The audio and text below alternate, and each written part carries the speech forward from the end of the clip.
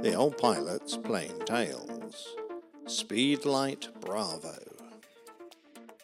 Go back through a couple of hundred plain tales, and if you pick out the 8th that I did, you'll find the story of the Tsar Bomba, the king of bombs.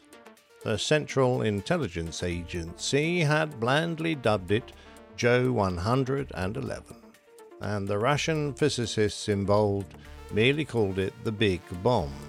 But the Soviet Premier Nikita Khrushchev tellingly called it Kuzak's mother, a reference to an old Russian saying that meant you're about to teach someone a harsh and unforgettable lesson.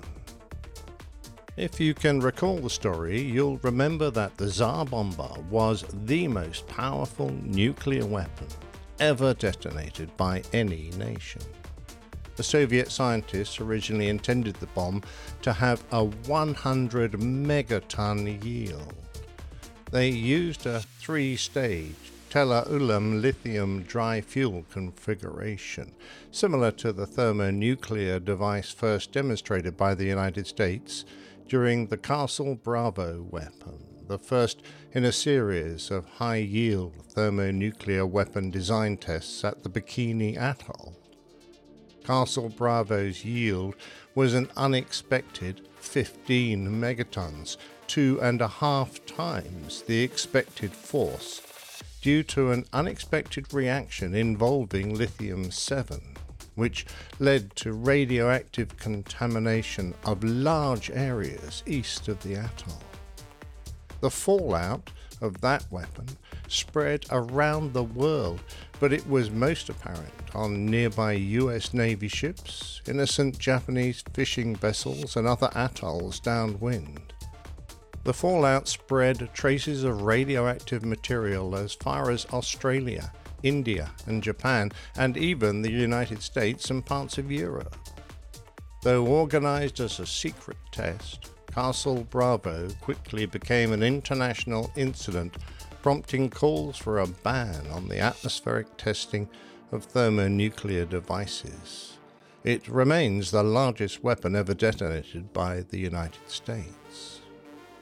Concerns about the possible level of fallout from the Tsar Bomba prompted Russian scientists to use lead tampers that dialed down the yield to half the bomb's capability. Interestingly enough, Tsar Bomba was one of the cleanest nuclear weapons ever detonated, because the bomb's design eliminated 97% of the possible fallout. However, a clean bomb wasn't the Soviet Union's main concern.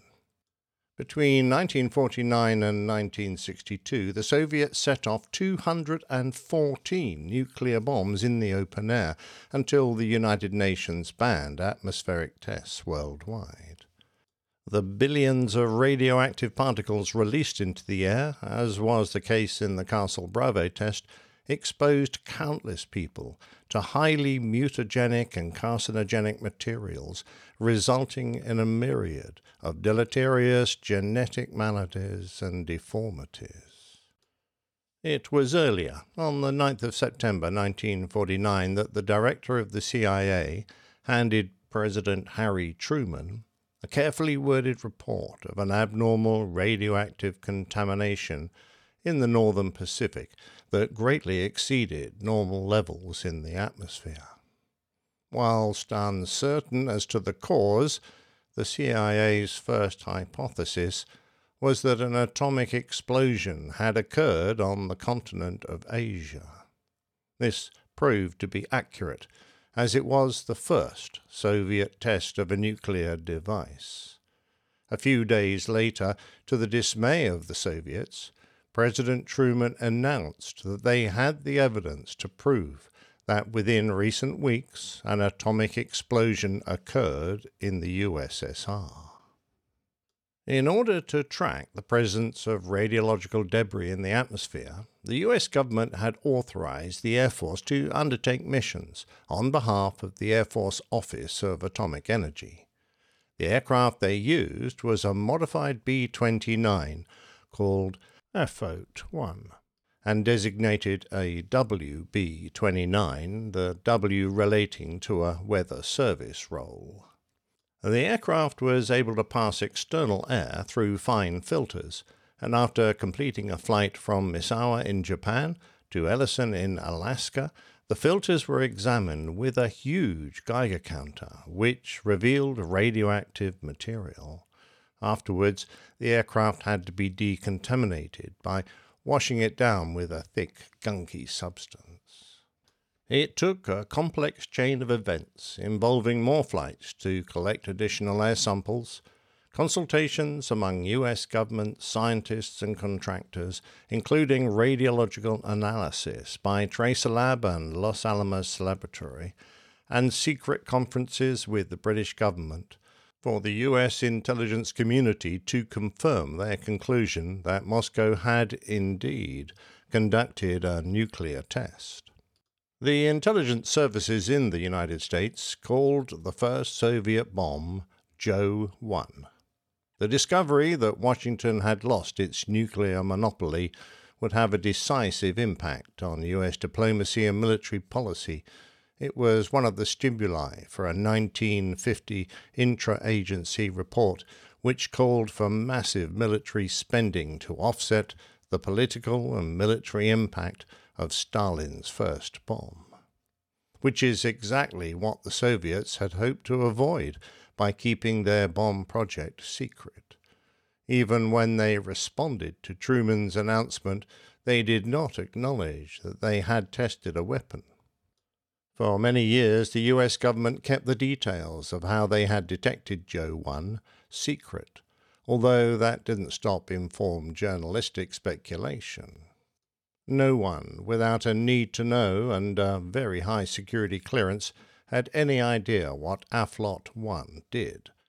Nevertheless, the Soviets, who had been assiduously gathering intelligence on the U.S. nuclear program, which saved them a year or two in building their own bomb, learned how the test had been detected from spies at the British Embassy.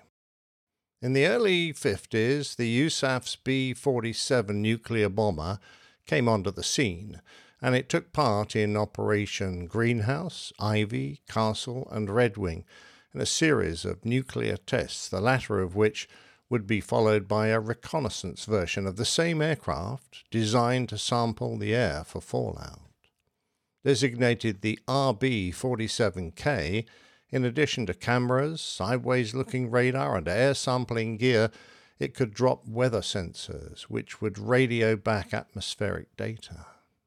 Of course, the RB-47Ks wouldn't just examine United States nuclear test data. They would be on the lookout for what could be gleaned from Soviet tests as well. In addition, these aircraft would be involved in operational missions overflying Soviet airfields, which began in 1952, and the USAF was soon routinely probing Soviet airspace. They could normally avoid confrontations by evading and using their speed to escape, but at least 5 were fired on and 3 shot down. The RB-47s returned fire with their tail turrets, equipped with a pair of radar-laid automatic M24A1 cannons, which had a cyclic rate of 700 to 800 rounds a minute, but no kills were confirmed. It's interesting that the US Air Force didn't just rely on aircraft to detect Soviet nuclear bomb tests. They used balloons. Project Mogul was a highly classified project to fly high-altitude balloons with the aim of detecting the sound waves generated by nuclear explosions. The project was conceived by Maurice Ewing, who had researched sound movement through the water and had now turned his attention to the air. He theorized that there would be a certain air pressure and temperature where sound waves would propagate and stay within a narrow channel due to refraction, traveling long distances. In order to carry the array of disc microphones and radio transmitters required, the team developed enormous polyethylene plastic balloons which, through release of ballast, could maintain a relatively constant altitude. The project was moderately successful, but was very expensive and was superseded by a network of seismic detectors and air sampling for fallout, which was cheaper, more reliable, and easier to deploy and operate. Of course, the cancellation of Mogul might have been because of the decades of conspiracy theories that followed the crash of the Project Mogul Flight 4 balloon in the desert near Roswell, New Mexico. Unlike a weather balloon, the Project Mogul paraphernalia was massive and contained unusual types of materials. To the untrained eye, the reflectors looked extremely odd, a geometrical hash of lightweight sticks and sharp angles made of metal foil. Photographs of it, taken in 1947 and published in newspapers, show bits and pieces of what are obviously collapsed balloons and radar reflectors. A subsequent military cover-up of this top-secret balloon and the true nature of its flight have given rise to conspiracy theories from UFO enthusiasts ever since. The task of monitoring air samples moved on to at least 3 other types of aircraft: the U-2, the WB-50 Superfortress, and the KC-135, a derivative of the KC-135 refueling aircraft. Several U-2s were modified with air sampling equipment as part of the High Altitude Sampling Program, HASP, and flown by U.S. Air Force pilots on Operation Crow Flight. This involved placing a valved air intake into the nose and air scoops mounted on the port and starboard sides of the fuselage to capture air samples and subsequently examine them for radioactive particles in the upper atmosphere. A large proportion of these ultra-secret U-2 missions were flown for the Air Force Special Weapon Project, and later the Defense Nuclear Agency. When the French began test explosions, they continued to monitor those as part of Project Seeker. By the time the Soviet Union had moved on from their first nuclear weapon, Joe-1, to the Tsar bomber, Joe-111, those involved in air sampling missions had become very busy.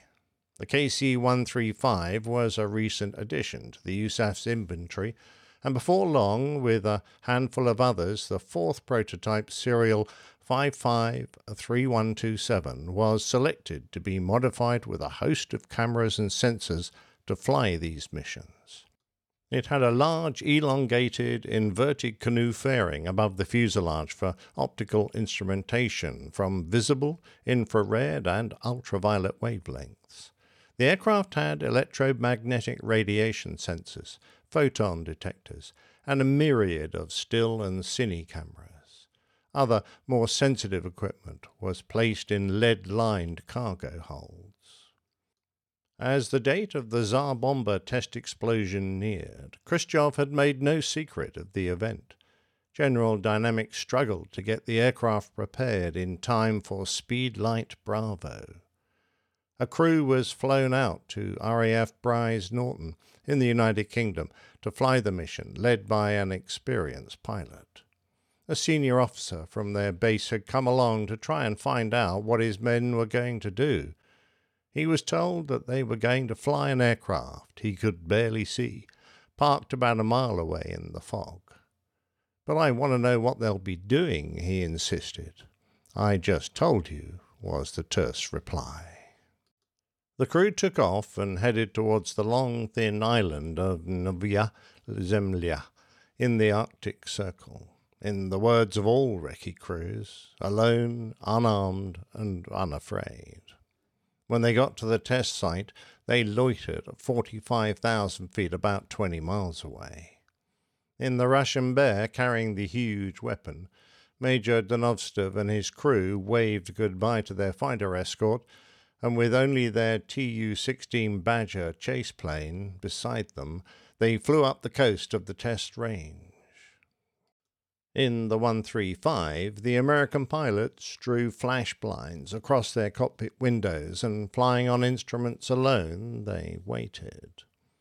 When the vast bomb detonated, they watched the huge mushroom cloud spread over closed-circuit TV, and as the effects of the explosion reached them, they banked the aircraft to spread out the effects over as much of the airframe as possible.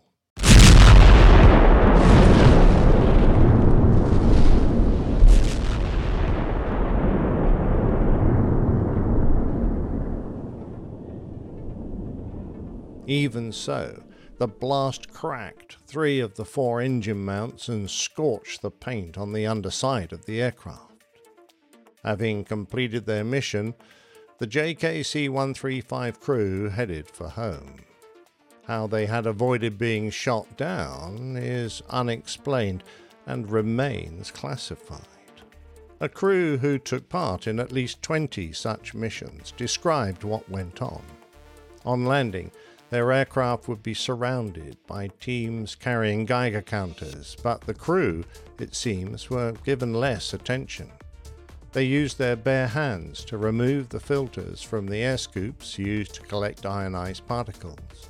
They wore radiation dosimeters with their dog tags, and when a technician tested one, it went off the scale. It must be broken, he was told, and it was thrown into a trash can. Their detectors were then taken away from them and never replaced. One of their navigators began to feel unwell and vomited blood. What the cause was is unexplained, as whenever they were off duty it was after hours and the medical centre was closed. When they got back to the States, he was medically discharged.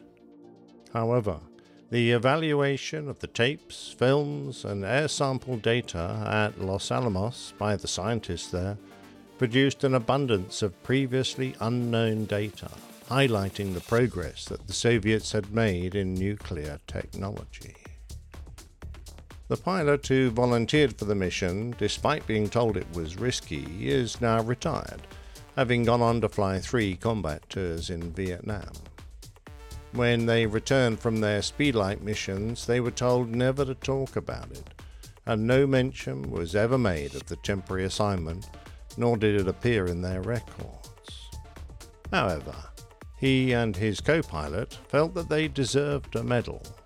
After 2 years of efforts to get the speedlight flights partly declassified, in a small church, the aircraft commander was presented with a Distinguished Flying Cross for the missions he flew in the face of great personal danger, as the citation read, which provided the nation with intelligence of incalculable value.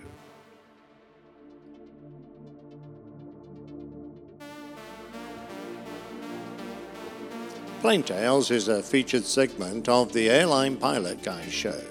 You can find us at airlinepilotguy.com. Many thanks for listening.